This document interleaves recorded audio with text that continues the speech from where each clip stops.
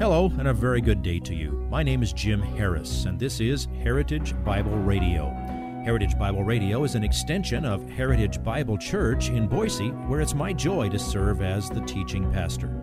Every day, we devote our radio time to studying a portion of the Word of God so you can know Him better through Jesus Christ and serve Him better through your local church. This week on Heritage Bible Radio, we conclude with our third and final message devoted to Ephesians chapter 5, verse 18. Here is the entire sentence, which includes verses 18 through 21. And do not get drunk with wine, for that is dissipation, but be filled with the Spirit, speaking to one another in psalms and hymns and spiritual songs, singing and making melody with your heart to the Lord. Always giving thanks for all things in the name of our Lord Jesus Christ to God, even the Father, and be subject to one another in the fear of Christ. Please follow along as Pastor Harris explains what it means to be filled by the Holy Spirit and how someone is filled in today's slice of this week's message entitled, Be Filled with the Holy Spirit, Part 3.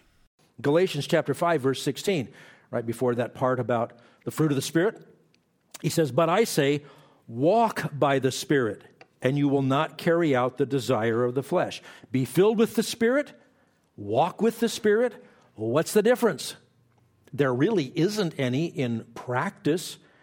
The imperative in that verse is walk. You have to exercise your will and expend the energy to walk. But you walk by the Spirit. The Spirit enables you. The Spirit will control you. And then and only then do you have the divine enabling to overcome the flesh. Because the flesh battles against the Spirit battles against the flesh. Guess who gets to decide the direction? You walk by His Spirit. It's the same as saying you be filled with His Spirit. So what is filling? It's control. God desires it. He desires you. He desires to have this close relationship with you. How is someone filled? By choosing to obey what God says, what the Spirit wrote for you. Third question, how does it feel? How does it feel to be filled? Now, first, I want to underscore that the reality of having a relationship with God the Father, Jesus Christ, God the Holy Spirit, is not a matter of feelings. The tragedy in defining any part of this relationship by feelings is that you will draw conclusions about reality based upon how you feel, when in fact, reality is determined by what is true. What God says is true. And if you wind up deciding what you believe is true based upon your feelings, you have the world upside down. You need to take your feelings and adjust your feelings in light of the truth. Now, your feelings, well, they're real. How you feel? Well, that's how you feel. Right now, you might be feeling tired. You might be feeling exhilarated. You might be feeling bored. You might think, oh, gee, am I getting sick? You can feel a lot of different ways. But if you're talking about your relationship with God, it all depends upon what is true and what you are trusting. Your feelings are real, but they're liars. Okay? You never can tell when they're telling you the truth. Sometimes you can feel good when you ought to be scared. You're just too dumb to realize how much trouble you really are in. Okay? You can feel anxious when in reality you have a God that has you safe in His hands. You've got to adjust those feelings in light of the Scripture. Act on what is true, not what you feel like. Okay, I think you've heard all that before. Having said that, there are several things that I think can be said about the life of a person who is filled with the Holy Spirit. And these are practical things, important things, and I promise you, these things will affect your feelings in some practical and beneficial ways. And the more often that your feelings go in the wrong direction, the more often you need to bring your feelings under the authority of the Scriptures and eventually change the direction. I came up with a list of 5 things from the Scriptures that can and should affect how you feel in your Christian life if you are filled with the Holy Spirit. I'll bet you could add to my 5 pretty easily. Feel free. Number 1, God provides us with peace that cannot be understood by anyone other than the one who experiences it. Famous verse, Philippians chapter 4, verse 7. And the peace of God, which surpasses all comprehension, shall guard your hearts and minds in Christ Jesus. Isn't that a great way to say it? It surpasses all comprehension. What does that mean? That's hyperbole. It's beyond anything that humanly you can say. As a matter of fact, it's supernatural. As a matter of fact, Jesus mentioned it before he went to the cross. Remember, peace I give to you, my peace I give to you, not as the world gives.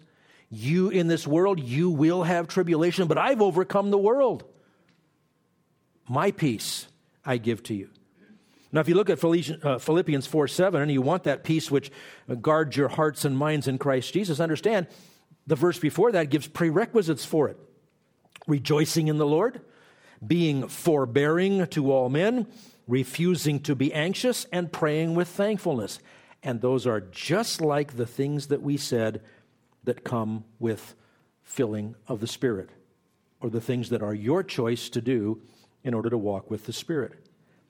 What can those possibly add up to other than choosing to cooperate with the Holy Spirit by obeying God's written word that he has given to you? A second thing that we can say, and this is just a repeat of what we've said several times already, but I want you to point out it does affect your feelings. The filling of the Holy Spirit is inseparable from the fruit of the Spirit. Every believer can and should manifest the fruit of the Holy Spirit. That should be your pattern of life. That should be your desire.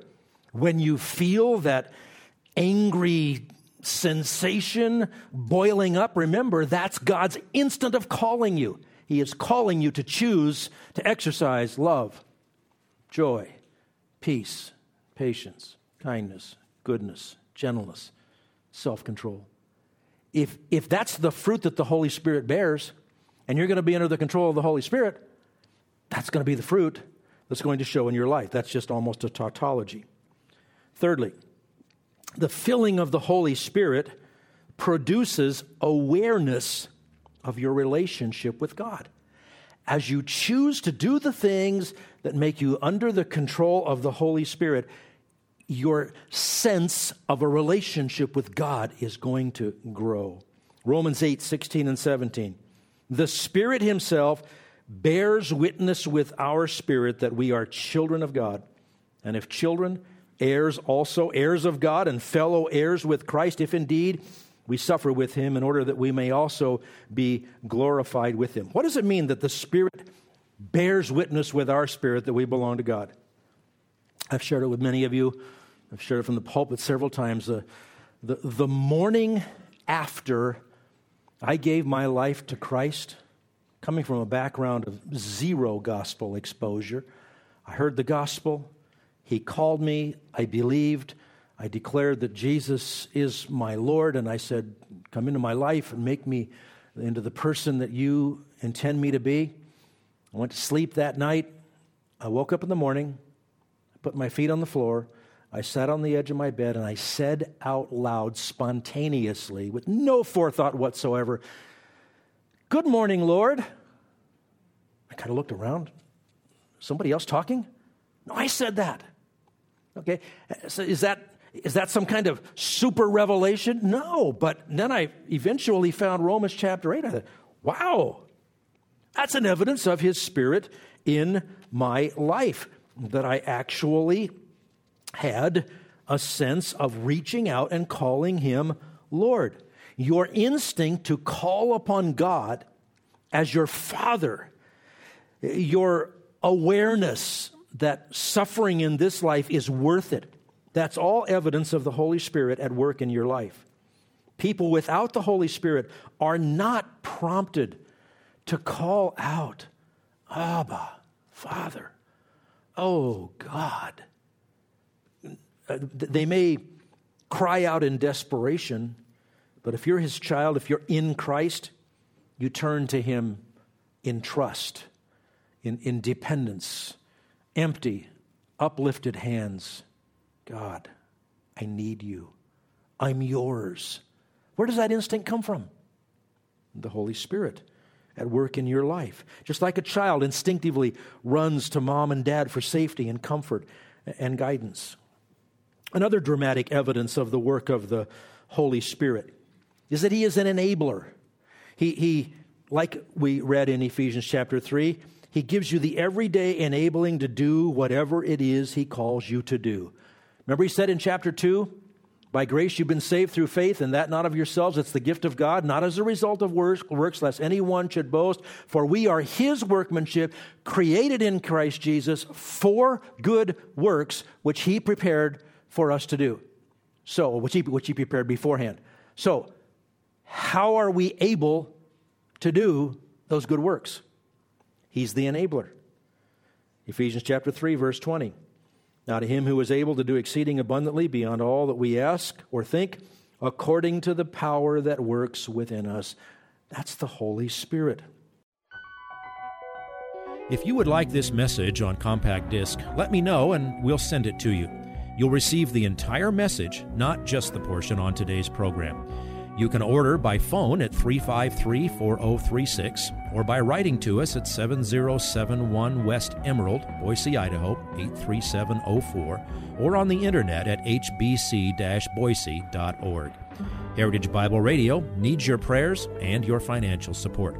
Once again, you can reach us online at hbc-boise.org or by telephone at 353-4036 or by writing to us at 7071 West Emerald, Boise, Idaho, 83704. And if you need a church home here in the Treasure Valley, I hope you'll visit us any Sunday at 7071 West Emerald. For Heritage Bible Radio, I'm Jim Harris. See you next time. Bye-bye.